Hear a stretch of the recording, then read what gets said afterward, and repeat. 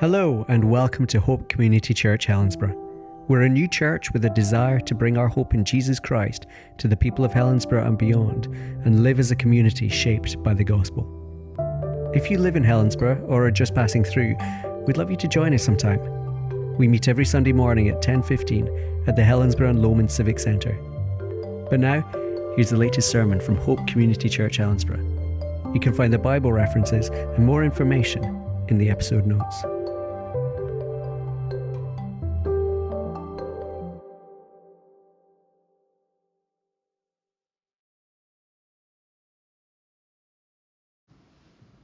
Well, let's turn to the Bible now, and as the summer holidays are perhaps sadly over, but they are over, and we're going to go back to Galatians and finish our series. We'd left off at the end of chapter 4, ready to go into chapter 5, where perhaps things start to get a little more practical. In a way, they've already been very practical, seeing the core truths of the gospel, the good news. And yet Paul, as he writes, goes deeper and deeper into this. So we're going to read verses 1 through 12 of Galatians chapter 5.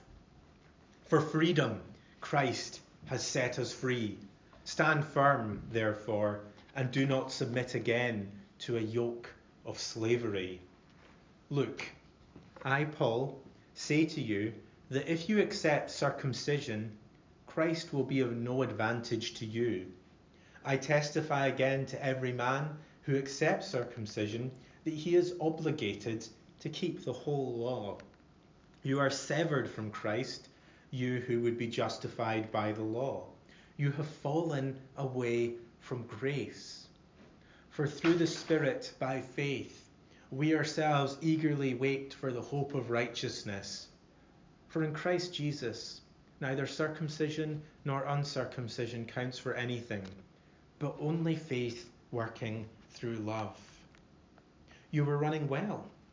Who hindered you from obeying the truth? This persuasion is not from him who calls you. A little leaven leavens the whole lump.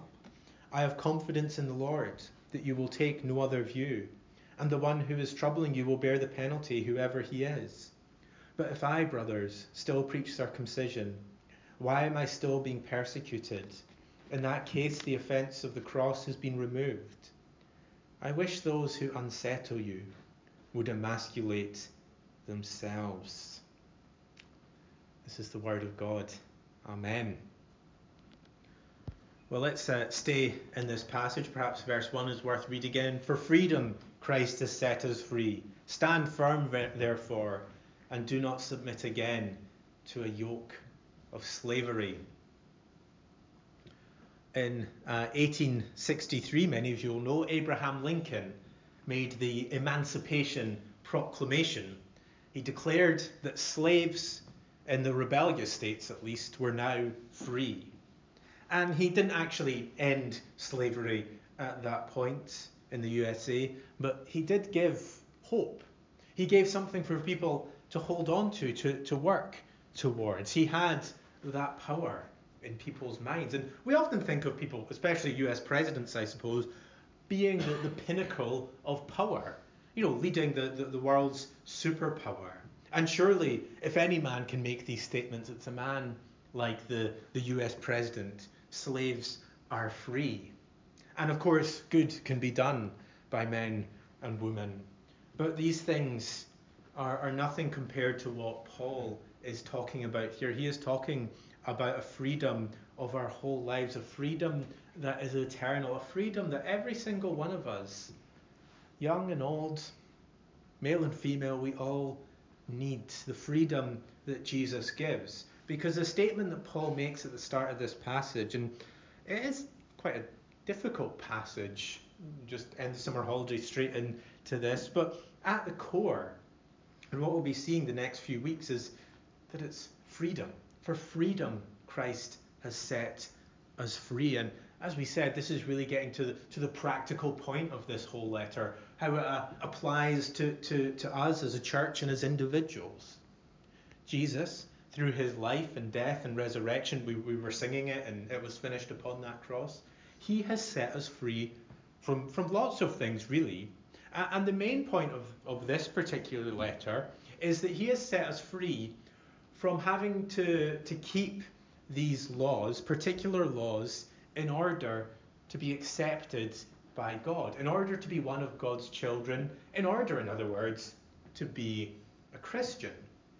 And so we read about circumcision there. That is the big example of this letter, that people had to be circumcised, males had to be circumcised if they wanted to be a Christian. They were saying you need to become Jewish before you can be a proper Christian. You don't just need Jesus and faith in him. What you need is adding on circumcision. And this had become slavery. People were telling the Galatians, teachers were telling the Galatians, they had to do this or they wouldn't be accepted by God in the same way. Now, it may seem irrelevant to us because I've certainly never heard any church in this country saying you need to be circumcised. It's not really something that we are dealing with on one level. And yet what we've seen in Galatians as we've gone through is that this same spirit, the same attitude, if you like, does still exist. We have certain walls that people need to clamber over, certain ladders that people need to climb, or we can have them. For some people, it may be that you need to belong to a certain denomination, that if you must have the very narrow beliefs on all the secondary issues. Or perhaps even you must have a certain set of political beliefs, that you must believe in a certain way about things like social justice, for example. Or even it can be subtle, and it's kind of an attitude that you must do a certain amount of service for the church or whatever to really be a Christian. Or it can even be you must dress in a certain way. Some churches give that impression as well. We add these laws. We tell people there's things they must do in addition to faith in Jesus. But the good news of the gospel is that Jesus has done it, that it really was finished upon that cross, that he dies as one who has fulfilled every single part of the law, that he has obeyed, that he has kept it all completely, and so he is able to set us free. The true freedom is found in this, because instead of slaving away hoping to please God, or hoping to please others, even if we don't believe, then we'll be living for something, enslaved to something, trying to please others. But hoping to get some morsel at the end of our lives, hoping to get some acceptance, hoping that it'll all just work out as if by magic. But no, true freedom is found because we are brought into his family. He welcomes us as his own children. We've seen that earlier in the letter. We are adopted as his sons and daughters. We are free because there's no guilt found in us. Because when we see the law, as we talk about in our confession and our assurance, when we see the law, we see that we have failed to keep it. There is guilt for us, and we often feel that guilt. We often feel that shame. But we are free because Jesus has died in our place, and there is no guilt, there is no shame. It has been removed at the cross through what Jesus has done. And so we are not trying to impress God. We don't stand before God ashamed. We stand before him able to rest, knowing that he has loved us, that he has rescued us from our slavery to the law, our slavery to sin, in fact, which Paul says to Romans, that the wages of sin is death. We are free even from death in eternity. And yet, those of us who believe will perhaps know this tension of verse 1. Do not submit again to a yoke of slavery. There is a problem with the Galatians, and there is a problem with us, that we often want to submit to a yoke of slavery. Because what we have is a tendency to ignore or forget what Jesus has done. And so we'll try and go in our own strength. We'll try and go in our own good name. We'll try and impress God. We'll try and impress others. And I suspect that most of us, every day, make choices that are not living in freedom, but are guided by our fears over whether we're good enough in God's eyes, or maybe even other people's. How often have we felt like, I can't be a Christian because I've not done this. I can't be a Christian because I've done this. Well, the message of the Bible is, well, yes, you have done these things, but what makes you a Christian is not what you have or haven't done. What makes you a Christian is what Jesus has already finished, accomplished on the cross. And that is what Paul is teaching us here. And so as we start to think about being free, I want us for a short time to think about this, really. The choices that we can make. The choice that we can make every day, whether to live in freedom or to live, in this example, circumcision, in enslaving ourselves and taking on that yoke of slavery and perhaps inadvertently, but nevertheless rejecting the good news of the gospel that tells us that we are free, that Jesus has paid it all, that our sins are forgiven, and that nothing can take that away, that there is nothing that we can do that will make God love us, but he already loves us. And this is not an excuse to do nothing, actually. Paul will make that very clear as he goes through the letter. But to be one of God's people, to be his children, there is nothing that we do except receive a free gift. So there's two things I think that come through in this passage, two choices that we make that are really very closely linked, but just to divide up. First thing is circumcision or Christ. It's our first point. Circumcision or Christ. Really we're saying ourselves or Christ. And second of all, circumcision or the cross. So first of all, circumcision or Christ. And you see from verse 2, there's a lot going on. And it's clear there's something undermining this church. The most common trope, I suppose, for spy stories is the idea of a mole. The one who comes in, who gets the information, who undermines an operation or government from the inside. The traitor. These are the people that the Galatians are dealing with. There's people coming into this group of God's people, this community, telling them you need to be circumcised, that you need to do something else to be accepted by God. And this is default humanity. Really, we can apply this to the furthest person from God, the person who says, I don't believe in God. Because this is how we live. If I do this, then someone will love me. If I do such and such, then someone will accept me. We have it in our own relationships with our friends, with our family, spouses, and we apply it to God as if he is as petty as we are. If I do this, then they'll love me. If I don't do this, then they might not love me.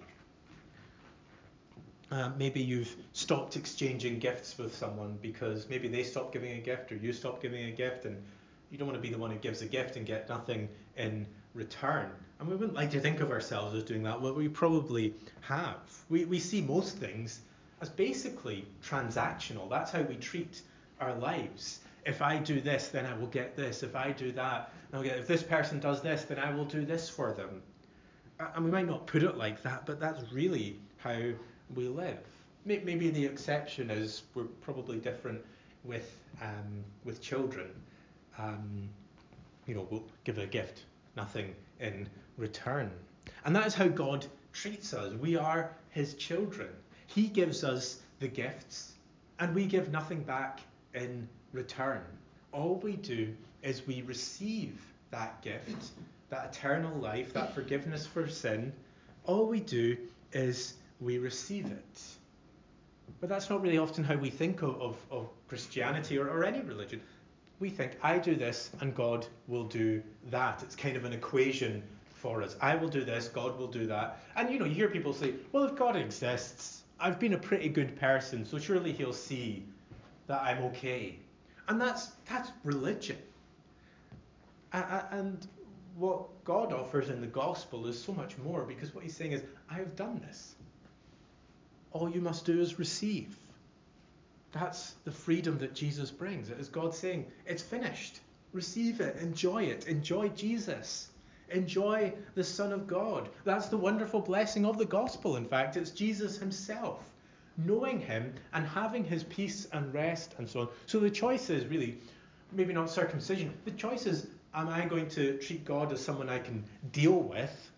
Am I going to treat my life as purely transactional? Am I going to think that I can make God accept me, that I can manipulate God? Or am I going to look to Jesus? Am I going to deepen in my relationship with Jesus? Am I going to know Jesus and enjoy Jesus and have his peace and rest? That is the choice that we are making every single day. And this is the most important thing, really. Paul's words are stern. He says, if you take circumcision, in other words, if you try and rely on the things that you do, then Christ will be of no advantage to you. If we try and go on our own, if we try and add anything, if we try and take Jesus out of it, then he's worthless to us. Because what we're saying is that Jesus isn't enough and that we must do something. And that makes Jesus completely pointless to us.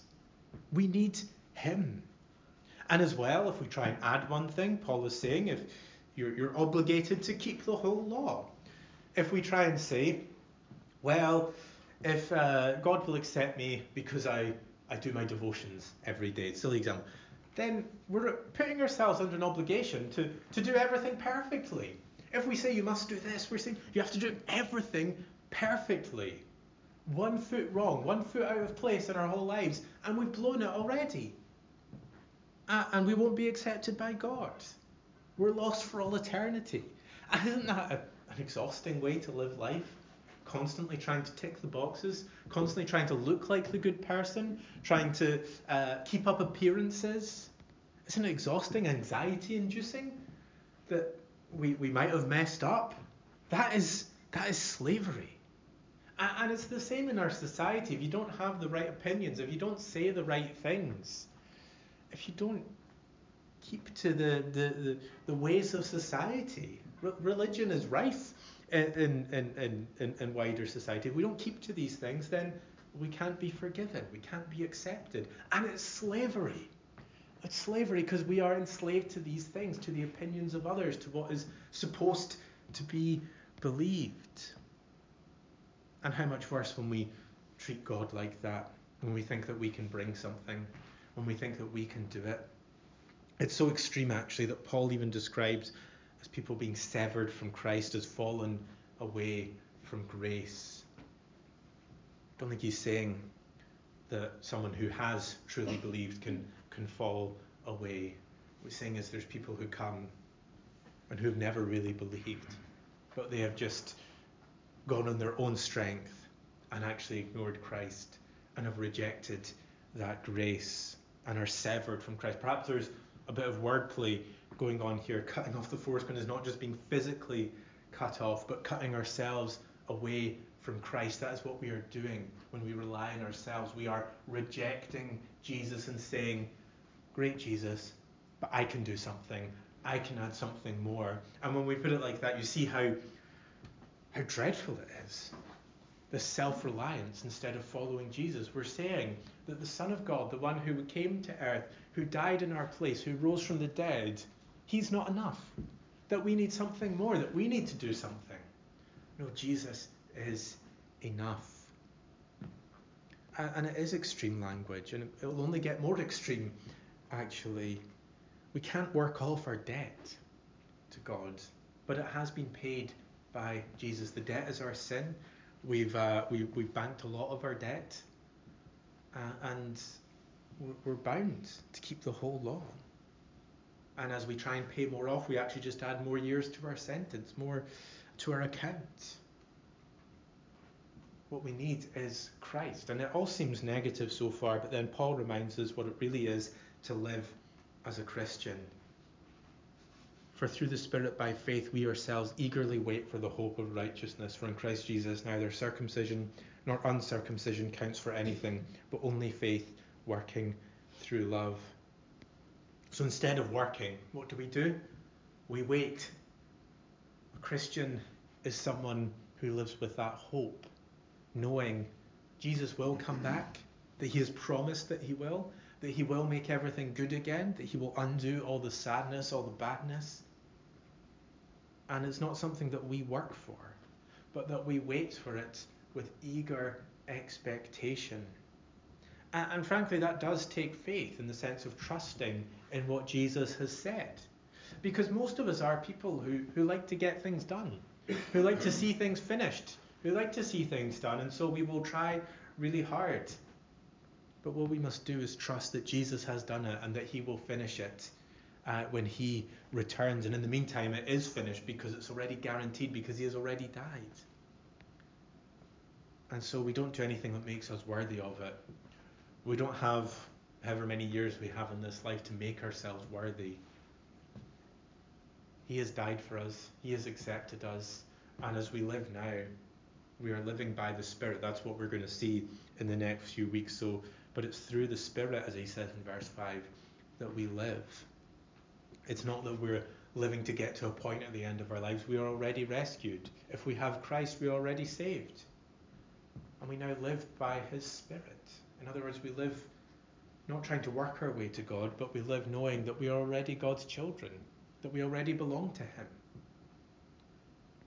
And so that is freedom. And of course, it doesn't excuse us from not doing things. It doesn't mean we just live however we want and it's fine. That's not real freedom, because we're just enslaving ourselves again. It's faith working through love that counts. We'll see more of this next week. We're just going to look at the last few verses of this section, how we use our freedom. But it is faith working through love. Love for God, love for neighbour, love for those around us. The way we live does matter, but not as anything that can make us worthy of God's love, but as being one of his children. So what do we take from this first point? And I think the main thing is really what we've been saying over and over. What we need is Christ. What we need is Jesus. We need a complete devotion to and love for Jesus. And it's so cliched, but it really is all about Jesus. And not the Jesus who is simply a good teacher. The Jesus who has lived and died for us and risen from the dead. The Jesus who has taken our sin on his shoulders and has paid the debt at the cross and rescued us and made us free from having to keep all these laws to be accepted by God, and has brought us to be one of his Father's children. That is the Jesus we need. If we try and build our lives on anything that we do, on ourselves, on the opinions of others, then we are rejecting Jesus and what he has done. And Paul is clear here, that is falling away from grace. And so we are dedicated to Jesus, to knowing him, to being like him, to spending time with him through his word and through prayer. And it's not that these things become works, but they are joys in being with Jesus. And they are simple Christian things in one way, and yet so easy to forget as we go on and just sort of become self-reliant. So we look to Christ. We don't look to ourselves. And if we look to ourselves, then Christ is of no use to us. And that is a dangerous place to be in. And what we do is we wait. That's the other thing. We need patience. Because there will be difficulties in this life. There will be trials. There will be things that we're tempted to do ourselves. But we wait with patience, knowing that Jesus will come back. As we were saying to the kids, we persevere. We keep going. And that is one of the more difficult things of faith, isn't it? Having the patience in this life, seeing all that is wrong, longing for Jesus to come back, longing for this world to be made right. But the hope that we have is that this world will be made right, that everything will be made new, and nothing else can offer that hope. But Paul isn't finished, because the second thing is circumcision or the cross. Again, our own works or the cross. And what he's saying here actually in verse 11 is that the cross is offensive. It's offensive in its true form. Now, there's a certain type of church person who is highly devoted to the church, but doesn't actually believe the Bible, doesn't actually believe the gospel. And it's sadly common in our country, it's common throughout the world. I think it was about 8 years ago now, a man who was a minister in a church, possibly is a minister in a church. He described Jesus dying for our sins. The word he used was ghastly theology, what he says. The idea that that God would die in our place, he said it was ghastly theology. And he was not the first to say it. He won't be the last. And it's probably a mainstream view for most people outside the church. The idea that Jesus dies in our place, that the Son of God is given to die, is ghastly to most people. It is offensive for so many reasons. But that's exactly what happened. Jesus died on the cross, and that is the message of the Bible. And if we lose the cross, we lose the gospel. We lose Christ, we lose everything. There is a teacher, clearly from verses 7 through 12, that Paul is speaking against, who is taking them away from the gospel, telling them, you must be circumcised. Taking them away from the cross, not just from Christ, but from his cross. He says, you are running well. Who hindered you from obeying the truth? Truth does matter, especially when it comes to faith, especially when it comes to Christianity. That seems such an obvious statement, and yet we live in what some people call a post-truth world. We live in a world where people will say, speak your own truth. But really, we can look at these outward things and sort of scoff a little, but where I think we often find it is we don't like truth when it goes against us.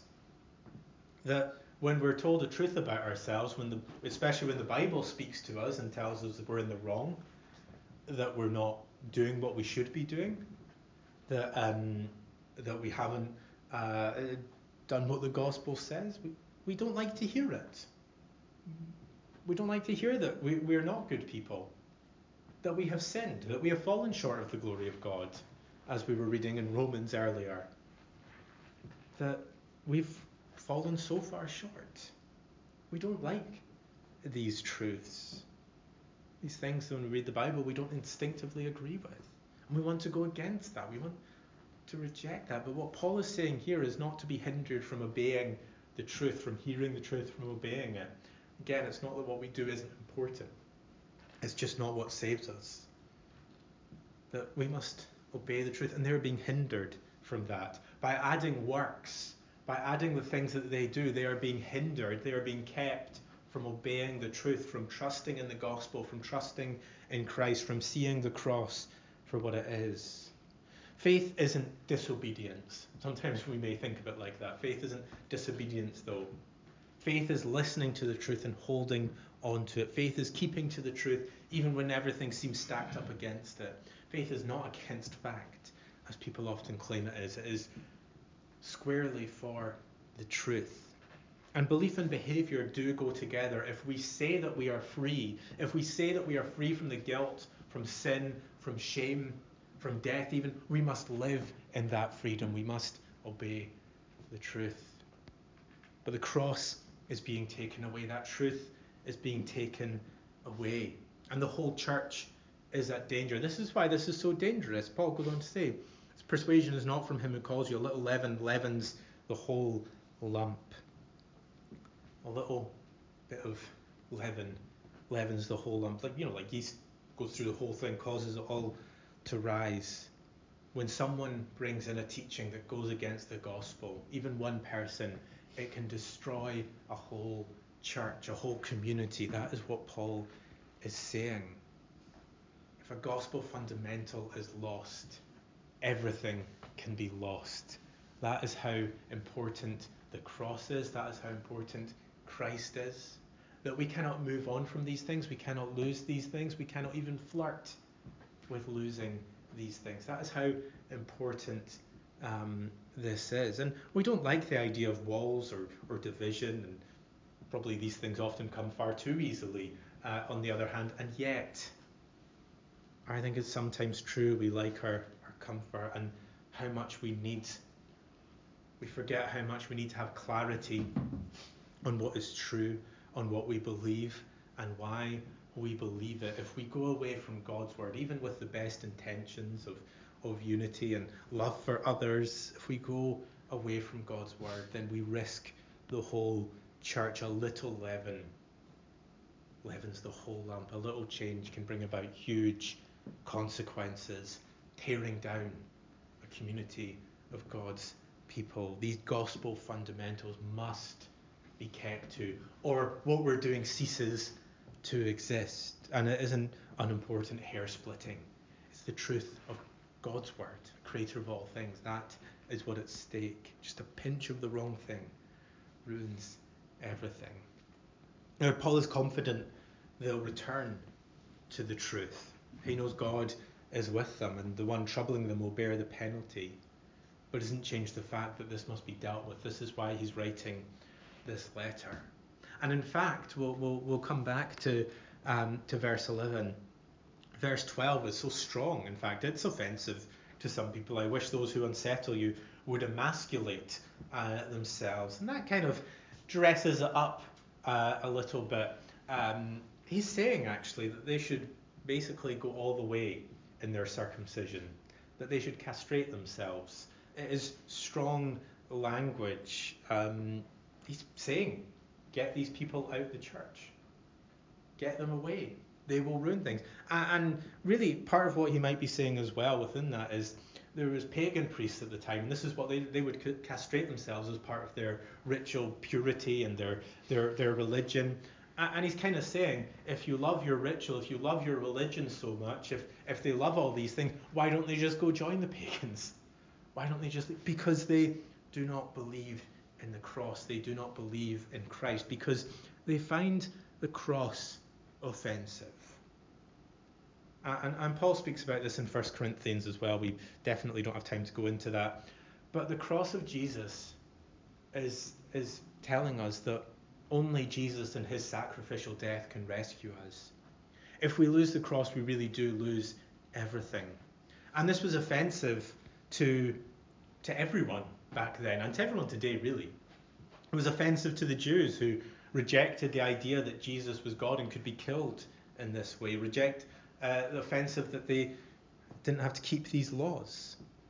It was offensive to the non-Jews, to the Greeks and to the Romans, because it was one God, because it was weakness, because it was a shameful death to have. And today it's still offensive because it tells us that God doesn't help those who help themselves. It tells us that we have a problem that can't be fixed by our own will, that can't be fixed by treatment, by anything. It tells us that we're not the good people that we like to think we are. It's offensive. It tells us that there is only one way to be saved, that there are not many roads up the mountain, but there is only one way. And that is through Christ on the cross, by trusting in Jesus. It tells us that all our personal achievement, all our ambition or merit is worthless when it comes to God.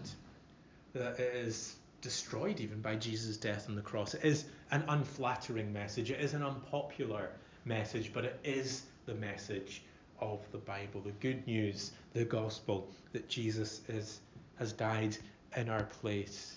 It is what we must have at the centre of any church, the centre of our lives every single day. And so those of us who believe, we must apply it to our own lives. We can't be fooled into thinking we're something we're not. We need to keep coming back to the cross.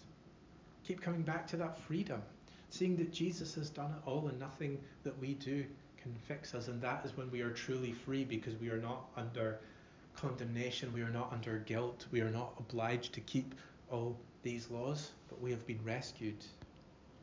And of course, we must share that with others. When we believe that good news, what else can we do but share it with others? And it will offend. It is offensive because we're saying to people, you need Jesus. You're not good enough. It was offensive to us at one time. It will be offensive. What we must make sure, though, and this is where we often go wrong, the offence that we cause is the cross and not something else, as it's so easy to do. And if you don't believe, then see, we have something that we can't fix within ourselves. And I'm certain that at least at some points we feel that tension in ourselves, that we don't get it right, that we keep messing up, we keep doing wrong, we can't change our personality, we can't change who we are, we keep hurting others. that no matter how much success we achieve in this life, it's never enough. That no matter how good our name is, that it's never enough, that we can't please God. But that turning to faith in Christ on the cross and Him alone, that will bring acceptance from God, that will bring belonging, that brings salvation, that brings freedom. Freedom from having to work for all these things. Freedom from needing the opinion of others. We struggle with that, those of us who believe, but the freedom of knowing that God, the creator of all things, accepts us, welcomes us, loves us, is with us, will never leave us, and will come back, and we will be with Him forever. And so the choice is, will you receive the gift that God offers, or will you choose yourself? Will we choose ourselves, those of us who believe even? Will we keep rejecting that freedom? When really what we should be doing is waiting patiently, knowing that Christ has done it, being obedient to the truth, loving others, but never relying on ourselves, never putting ourselves under that yoke of slavery, standing firm in our freedom, knowing that Christ has done it, standing firm at the foot of the cross, seeing Jesus dying for us there in our place.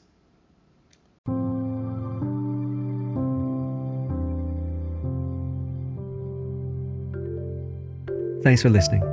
Join us every Sunday at 10:15 as we meet at the Helensburgh and Lomond Civic Centre. Find out more on our website, hopehelensburgh.org.